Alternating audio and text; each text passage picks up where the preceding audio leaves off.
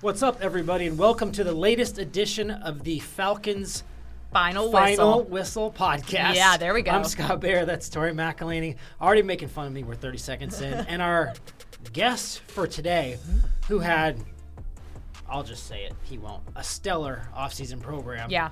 And really has gotten off to a great start to this training camp. That's why we wanted to bring cornerback Dee Alford in here to talk about the last couple months, his training, and I mean, it's such a great story, right? Yeah. Small college, goes up to the CFL, comes down, unheralded guy, earns a spot, and is now right in the mix to be a starter on what is a very good defense. Yep. Bio over. So, Dee, I guess first question is this. We've been hearing lots of high praise from A.J. Terrell, from Ryan Nielsen. Richie Grant. Jesse Bates. All your boys in the secondary. I don't know if you listen to those things or how much you hear it, but just to hear that kind of positive praise from so many of your peers, like what does that mean to you? Does that kind of tell you that you're headed in the right direction? Yes, it does. It means a lot, coming from those type of guys who, been in the league a few years and made plays and, some of the fan favorites. So by, getting a compliment from those type of guys, it means a lot. And, it just shows that they trust in me. So no matter where I come in on my role, starter, second screen, third screen, I know that my brothers, got my back and they trust in me. So that means a lot. I think that's really cool. And I know we've talked to Arthur Smith and Ryan Nielsen, new defensive coordinator, quite a bit. And they both have said on different accounts that you had a really good spring in OTAs. What was that part of the offseason like for you to kind of get in here and get your feet under you kind of coming out of last year and into this year? I mean, you can see like my off-season workout, very intense. I train like how I play. So when I do get into a game situation, I already done been through it in the off-season or like practice. But I mean, I just wanted, just come in and basically had the same mindset I had last year, trying to make this 53-man roster because at the end of the day, we out here in camp competing for a spot, so no one has a spot, and that's the mindset that I have. I just got to continue to, do what I did last year to continue to get those high praises and, the glory that comes with the sport. So that's so interesting because on this list of questions I had, like what's the difference between one camp and the other, because I would have assumed that you enter maybe a lot more comfortable because you proved yourself. You made some big plays, a huge pick, right? That you've done some things, but it seems like the mentality hasn't changed. Oh, no, never. I'm one of them guys like I never get comfortable. Just being undrafted, I always had the underdog mentality. I come from a small town, Griffin, Georgia, and a lot of guys don't make it out my small town. So I just want to be that one that, my community can, look up to and, just having that mindset, you always, they say a chip on your shoulder. That's the mindset that I'm going to have, no matter if I'm with the ones, the twos, the threes, practice squad. I'm just one of them guys that never get comfortable with my role, and I just want to keep on elevating, chasing greatness, as you can say. I'm going off script a little bit because I do think that your story overall has been just so inspiring, and it's pretty fascinating to see. If you would be, let's say you're talking to D from 2 years ago or 3 years ago, what would you say to that guy who's kind of going through the whole process of trying to break into this league? Hey, I mean, I say I'm just glad you didn't give up. It's a tough road. Speaking of like 2 or 3 years ago, man, I was working at FedEx. I was working overnight, getting off early in the morning, 6 in the morning, had to go to, a 7:30 workout. Then got to do the same thing, got to hurry up and get home, get some rest, go to sleep, wake back up 10 p.m., 11 p.m., go back to work. That's what I had to do. So just and I'm blessed, just to having to go through that type of stuff, and it made me into the player I am, today. But yeah, I just tell, that D, man, look, you got a lot of people that look up to you, no matter, if you would have made it to the NFL or whatever your route is. Everyone's route is different. Continue to chase greatness, and, great things will happen. Yeah, I think every offseason is spent training really hard for the opportunity that you have. You were posting a lot on social media that you were really grinding, I think, with AJ maybe at a different times. This offseason to get prepared for this particular opportunity, right? Which could be to be the starting slot corner on a very good defense, right? what was that preparation like? I'm sure you didn't push yourself any harder, but kind of like take us through the time when nobody's watching. Like, what are you doing? How are you getting prepped? Early It's crazy mornings, because- lots of late nights. Yeah, see, just coming into the league, I'm glad, I'm fortunate enough to have AJ Terrell as my teammate, man. He one of the guys I reach out to all the time and just trying to see, like, the things that he does and, take some stuff from his, off-season program, just trying to learn how to take care of my body. And we got the same, off-season trainer, Oliver Davis.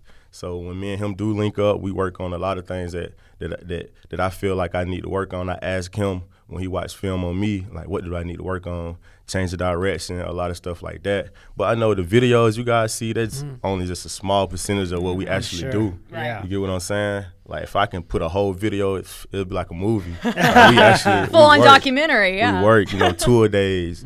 They're just one session. There's not like with everything that we done. They're just the field work part of it. Then we got to lift weights. We got to go to the track, do a lot of stuff to work on speed. Yes, a lot of stuff, but we know, if you perfect this type of stuff, it'll be easy, coming around, fall camp and all that type of thing. So I love it. And you talk about AJ Terrell and your relationship with him, but I think one of the most fascinating things about this team and where it is now is this secondary that you're a part of with AJ Terrell and Jeff Okuda and Richie Grant and Jesse Bates. I mean, what can you say about the group that you guys have right now? Because to me, I feel you guys when y'all are out on the field, even though we're only 4 or 5 days into training camp. Man, I want to say, first off, the relationship that we end up building, this off season, is special. You get what I'm saying? So it's like, that each player out there don't want to make a mistake or just in general just get caught on or anything of that nature because you don't want to let your brother down and that it means a lot to them. So just the communication on and off the field, this type of group, man, we link up sometime at Richard Grant house, watch, watch old games and different things like that, catch up. And when the closer you get, man, it shows on the field. You don't want to let your teammate down, your brother. So, yeah, this is a special group. It's a lot of talent, man. It's a lot of talent. Y'all are fun to watch. Y'all really are. I mean, I've enjoyed getting hands on the ball constantly. All the time, yeah. And I guess one last kind of serious football question, and then we'll get to some camp life stuff. But you probably had a lot of good coaching in your lead up to this point. But you got Jerry Gray, who's been around the block like 48,000 times. He's seen it all. And then Steve Jackson, who's done it. But both those guys have done it at a high level. Just from the outside, watching the way that they coach, right? Everything is a coachable moment. Right. What's it been like working with those two guys, and how do you feel like they've made you better? Man, those two guys are great coaches, man. They both was able, to play in the league, and just having those two on the side, they see a lot of stuff, that sometimes we don't get to see. But, as a coaching standpoint, they make a lot of things, easy. The hard things, whether it's like personnel groupings or route recognition. Those two guys, they seen it all, and they help us a lot, and they able to teach us and coach us and make it easy for us. So, shouts out to those two, Coach Jack and Coach Gray, them two great guys. I think it's really interesting, too, because we were talking to Ryan Nielsen yesterday to kind of go off that, and he made the comment, he was like, you can tell a difference in this secondary, even with, like, amongst other position groups, I think he was alluding to, about how you guys you have honed in so much on the fundamentals and techniques that y'all are working through, and he said that that's a big part of what Jerry Gray and Steve Jackson do as coaches. Do you kind of feel that even when you're out on the field? And I know y'all aren't going live, but is that something where it's like y'all fall back on these fundamentals and these techniques that they're teaching in the classroom? Of course, just like individual drills, we working on techniques, we're working on how to get your hands on the receiver, we're working on how to stay low on your pedal, come out your break, and those type of things that you need when you actually live. So and you go in live periods and you use those techniques and you make a play off of the technique that we just did in individual, and it shows that they know what they're talking about and it's working. So you want to continue to build on the foundation and those type of techniques that they teach us, and you're going to continue to make plays. Okay, cool. Serious stuff, right? We've talked a lot about kind of how you've gone through the first part of it. Great first impression in the spring. Yeah. That seems to kind of keep building. Seeing a lot of first team reps. Okay, camp life though, right? it's a lot of time, and also you got roommates here, right? So who are your roommates, and Do you ever get to sleep? Is it constant video games? Is it real serious? Like, what's it like? Oh, no. See, I got Jeff Okuda, Okay. AJ Terrell, and Trey, Trey Flowers. So those type of guys, they been in the league and they chasing greatness too. So it's no video games. AJ Terrell don't even have a TV in his room. So those type of things. It's straight football, and we get a few minutes to catch up and talk about practice or talk about what they seen at practice. But hey man, I am not gonna lie, this camp life you're tired. So these guys in their room at 9:30 p.m. sleeping. So but yeah, man, and they're my roommates. But yeah, camp life is all about football. So no video games, just straight football, straight film, and eating a lot. Who's in charge of the snacks? See, we make like the rookies. Yeah, right. So last year you were in on that, last year right? I had to do all the snacks. Wait, what is this? So like rookies have to go out and like get snacks. Yeah, go to Publix. I didn't know this. Oh yeah, like they have to go and like get snacks for like the meeting rooms and stuff like that. All right? that type of stuff. That's and amazing. They come back just bags, grocery and bags, whatever we want. They gotta technically go get. So last year, was there any like weird request that you ever had to go get? AJ Terrell. Really?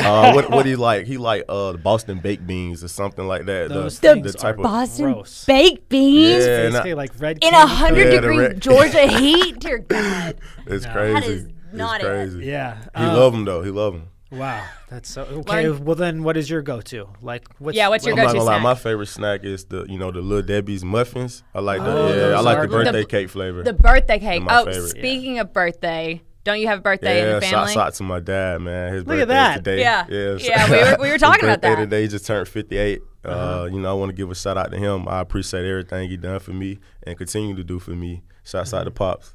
Yeah, okay. Well, then, as we kind of wrap this thing up here, right? You still, like, we're talking to you as we're heading towards the first off day. It's been 4 or 5 practice days at this point. I think today's day 4. We got a long way to go. Yeah. Long way to go, right? And Long it way. seems like you're really locked in on kind of what you're doing. So give fans an idea of, so you've gotten to this point. We're saying lots of nice things about what you've done. What are your goals? What are your plans for now the pads are going to come on, the preseason games, joint practices. How are you, what are your goals? What's your outlook heading into the rest of the preseason? I mean, first of all, I just want to continue to get better, It's a lot of things that as a player, we be hard on ourselves that, the fans and things they don't see, like the little details, little stuff like that. So even though we got an off day coming up, I want to continue to watch film and critique myself, and basically pretty much I want to continue to get better, man. And that's pretty much how they're gonna be this full preseason, Grinder. Great. grinding. Yeah. Absolutely grinding. We're all grinding through it. That's what training 100%. camp is. That's part of the business. Yeah. Dee Alford, thank you so much for the time, man. thank Definitely you. appreciate it.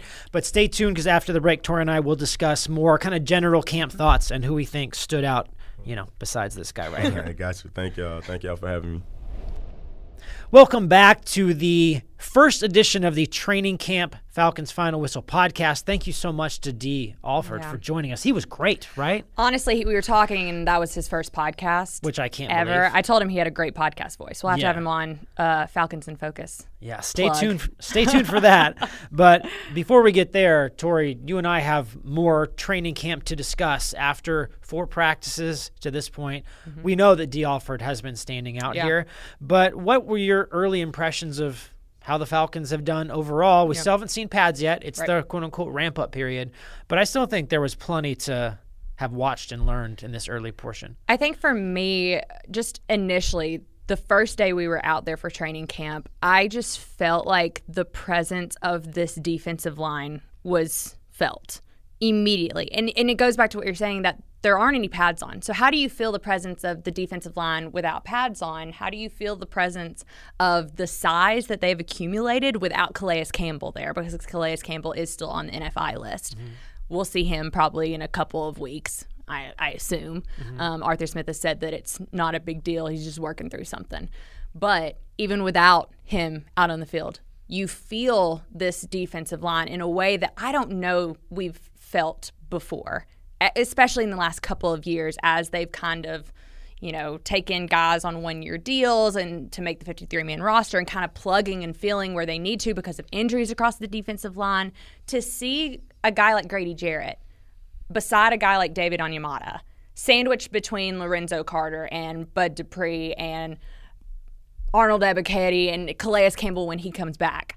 This group feels so different. And I know even Arthur Smith talked about it. I think it was the second or the third day of camp where he was asked, how different does this defensive line feel? And he goes, very different. It feels like it's a very powerful group. Mm-hmm. And I think that is very evident to me. I think it's going to be even more so when you do get the pads on and they are going a bit more closer to 100%. We're in preseason. You're never going to get to 100%, but you're going to get pretty close when the pads go on and it's 112 degrees in Miami for joint practices and emotions and tempers are running high.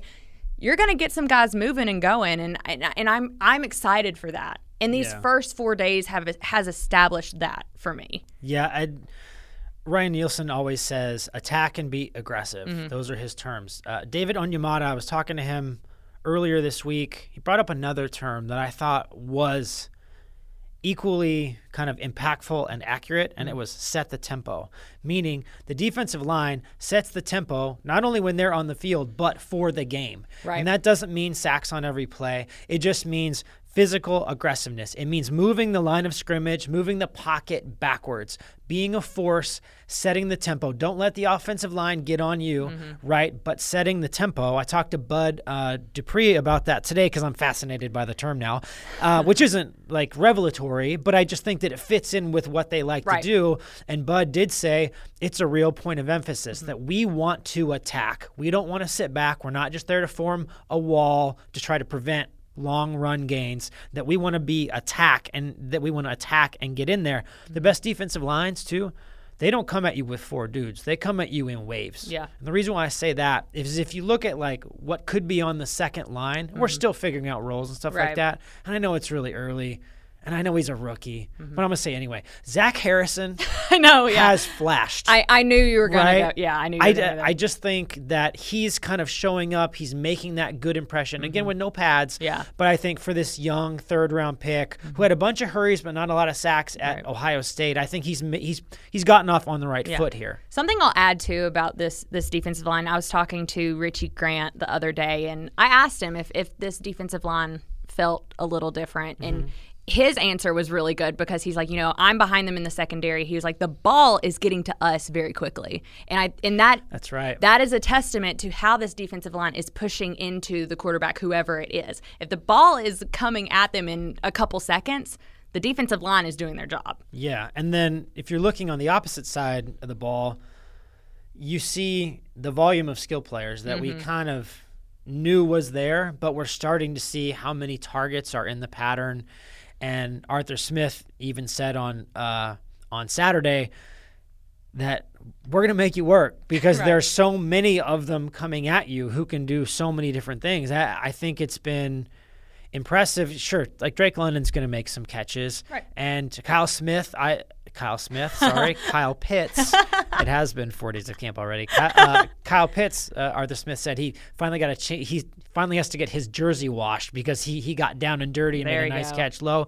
He's progressing at the right tempo. But then you look at Jonnu Smith has made some plays.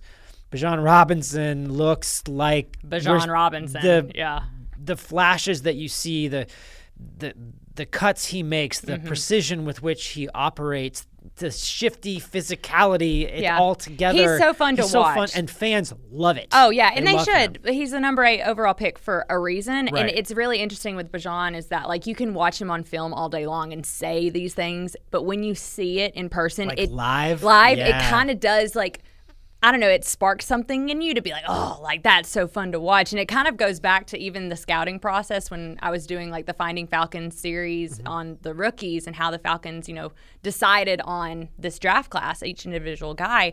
And every person I talked to for the Bijan story said the same thing. It's like when you saw him live, it changed the game for you. And I felt that way when they were talking 2 years ago about Kyle Pitts. It's like when you see him live, you understand why he is where he is and why he is what he is. Yeah, and I think that's interesting. You look at Mac Hollins he's a big dude who plays big. Scotty Miller is a fast guy who plays fast. And to say that, look, there are big dudes who won't get physical. There are small dudes who will go up and get the ball. I think that just the volume of options that Desmond Ridder has with him, I think is important. Just one other thing I want to say about the skill players is that, look, Kyle Pitts didn't have a chance to work with Desmond Ridder very much last year. Right. He always worked with the first team, which was Marcus Mariota. By the time Des was the first team guy, Pitts was hurt.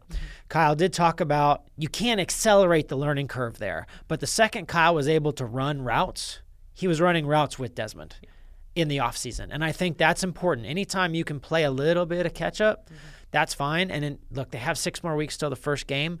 I think that's enough time to get those two on the same page and to get Kyle kind of looking like Kyle can. Yeah.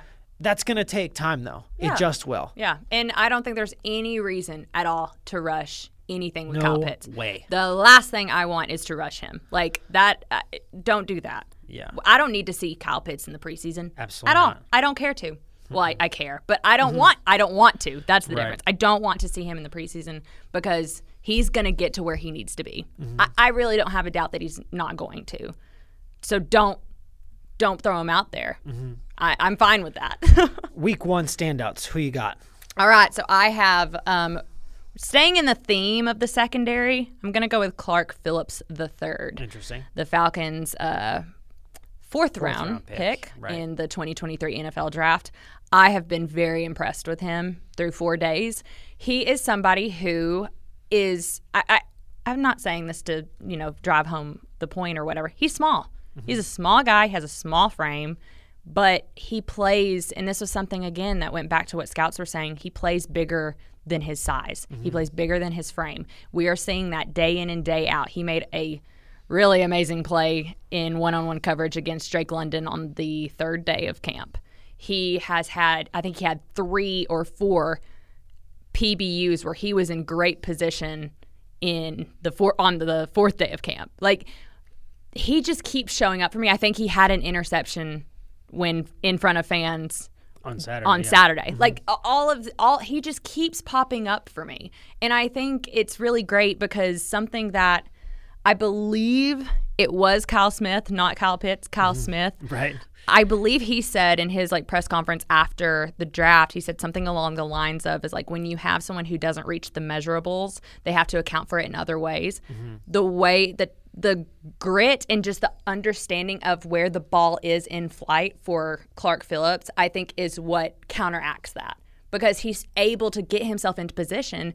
And that's something that, even though we're not going 110% right now, I feel like you can see that from him. And so he's somebody that I'm just really intrigued by, someone who kind of flew under the radar for me throughout, OTAs and rookie minicamp, all that kind of stuff. And I've been really impressed by what I've seen from him, even, one weekend. Yeah, and Arthur Smith said, look, he's made some splash plays and he's done really well. There are some things to clean up, but he's a rookie, of course, and he's going to continue to kind of chip away at that and kind of hone in on everything that he's doing. Who's your standout player of the week? Yeah, I was just thinking about that. I was going to say Mac Hollins, but the more that I think about it, the more I was going to say Jeff Okudah too, because he's been so good. But if we're just talking about week 1 standouts, it's got to be Jalen Hawkins, right? I mean, he's got. We have a theme. We're staying in the secondary. Yeah, because the secondary. They've been doing really well. They're getting their hands on the ball. They're playing aggressive. It's tight coverage. But Jalen is a guy.